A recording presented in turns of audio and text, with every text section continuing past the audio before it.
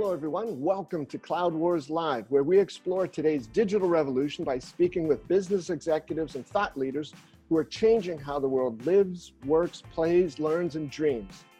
Our guest today is Charles Araujo, industry analyst, author, and speaker. Charles helps executives and organizations thrive in this digital age.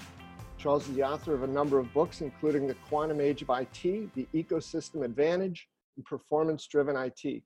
And because a lot of the work that Charles does focuses on people and their fast-changing roles and responsibilities in this crazy digital world, Charles's monthly episodes here on Cloud Wars Live will come under the handle of Araujo on Transformation. Charlie, welcome. It's a pleasure to have you here on Cloud Wars Live. Thanks for joining us. Thanks for having me. I'm very excited about the opportunity to have these kind of continuous ongoing chats, because this is just meaty stuff and you can never get to it in these little sound bites. So this is going to be great.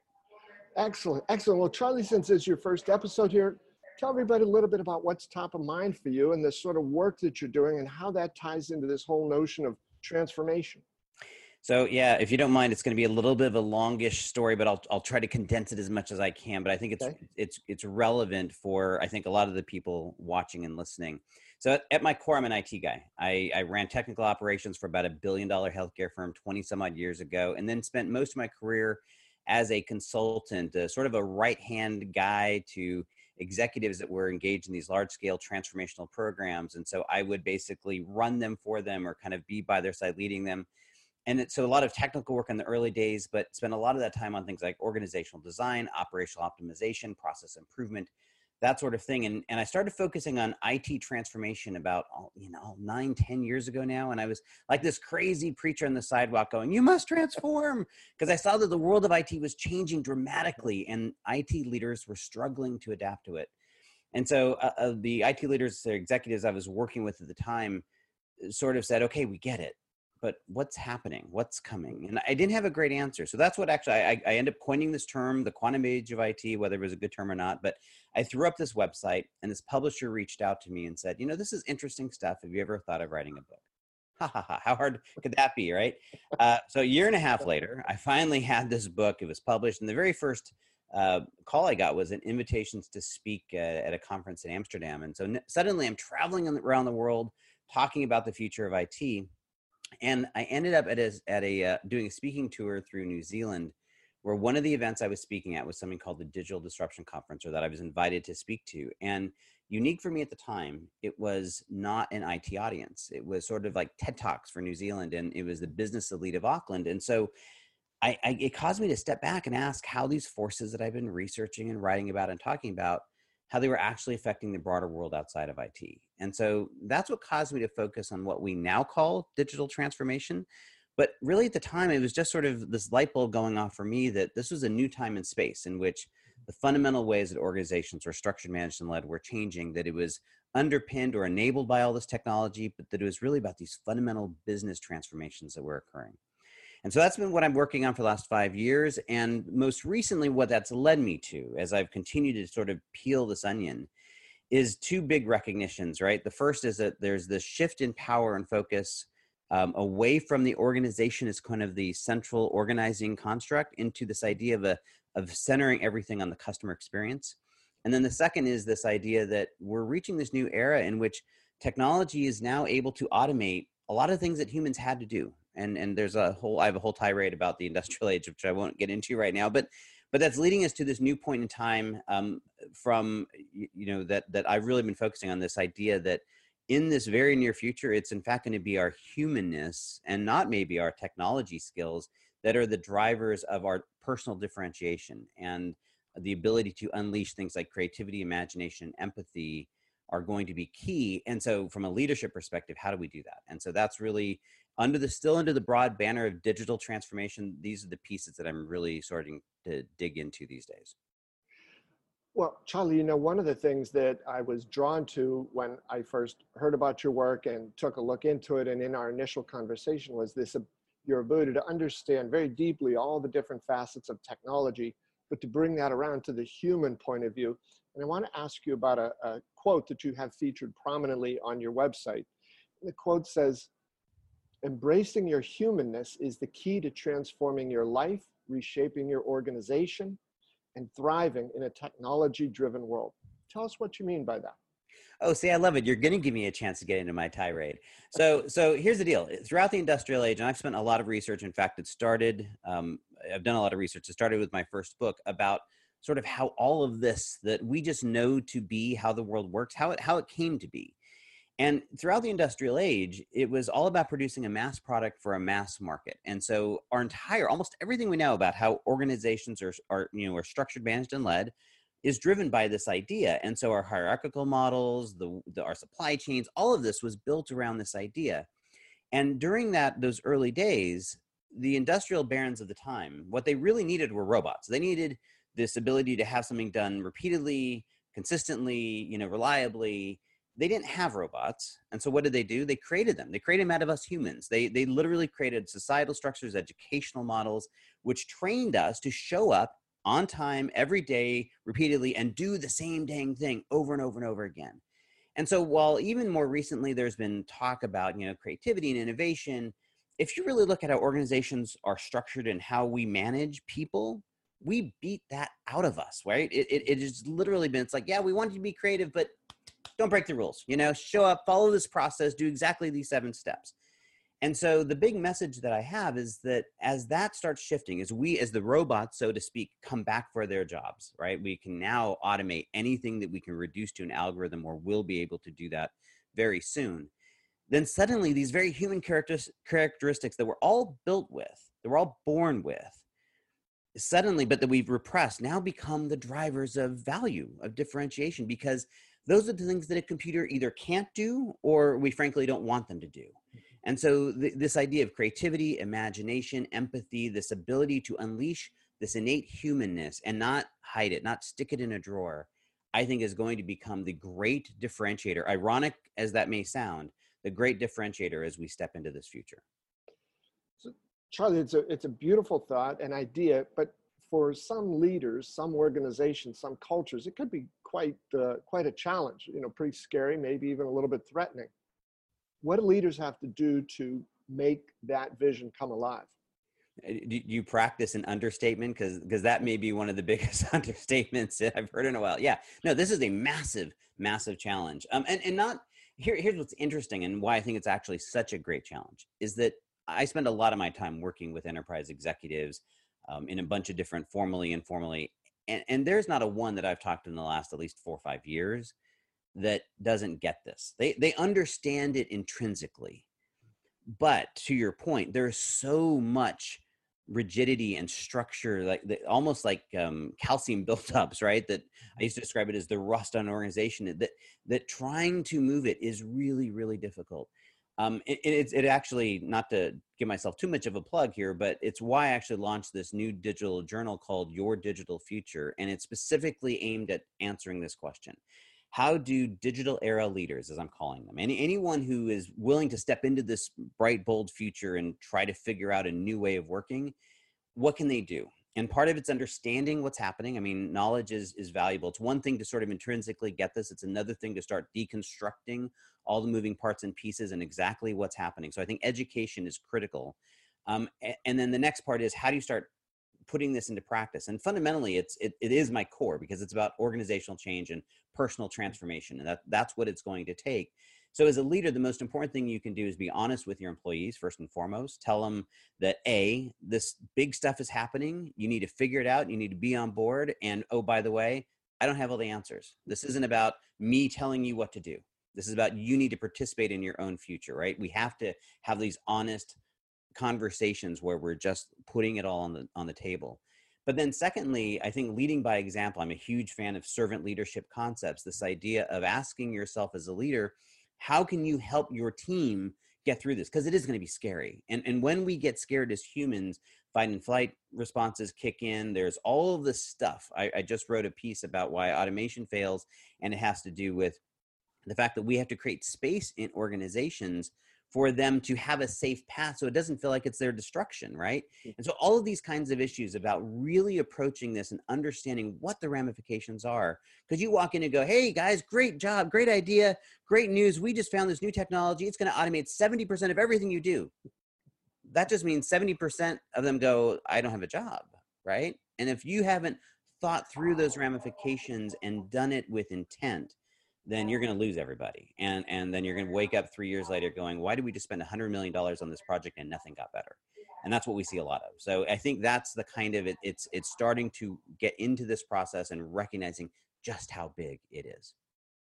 So Charlie, on the one hand, so you've just described the internal challenge and the external challenge. It's, in some ways external and in some ways existential, of companies today did the same thing over and over and over. And what they're finding now is that the customer experience moves to the top of the list of their priorities.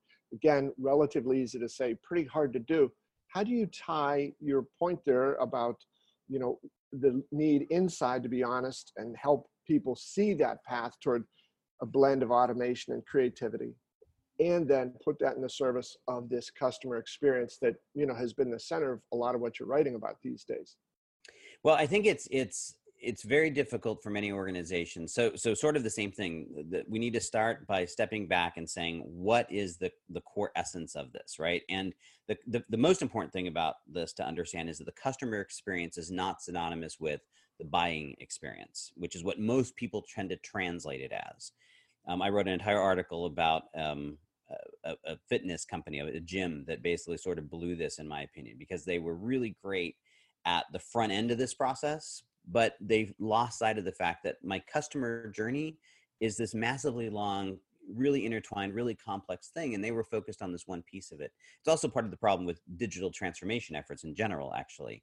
And so I think it's first understanding that, but then secondarily, it's about recognizing that this does represent a fundamental shift. I actually have coined a term, and I'm out there kind of trying to pitch this, called the digital experience supply chain. And the basic premise being that in the industrial age, because we were selling a mass product to a mass market, and the driver of value was therefore our ability to optimize that delivery, we organized our entire organization and our almost all the technology we've ever deployed in the enterprise is all around that optimization. And so when you start thinking about the customer experience, you realize that it flips this whole thing upside down, because now suddenly the customer is at the center of this, because they're the ones that are in control, right? We have more, as consumers, we're all customers, we're all consumers.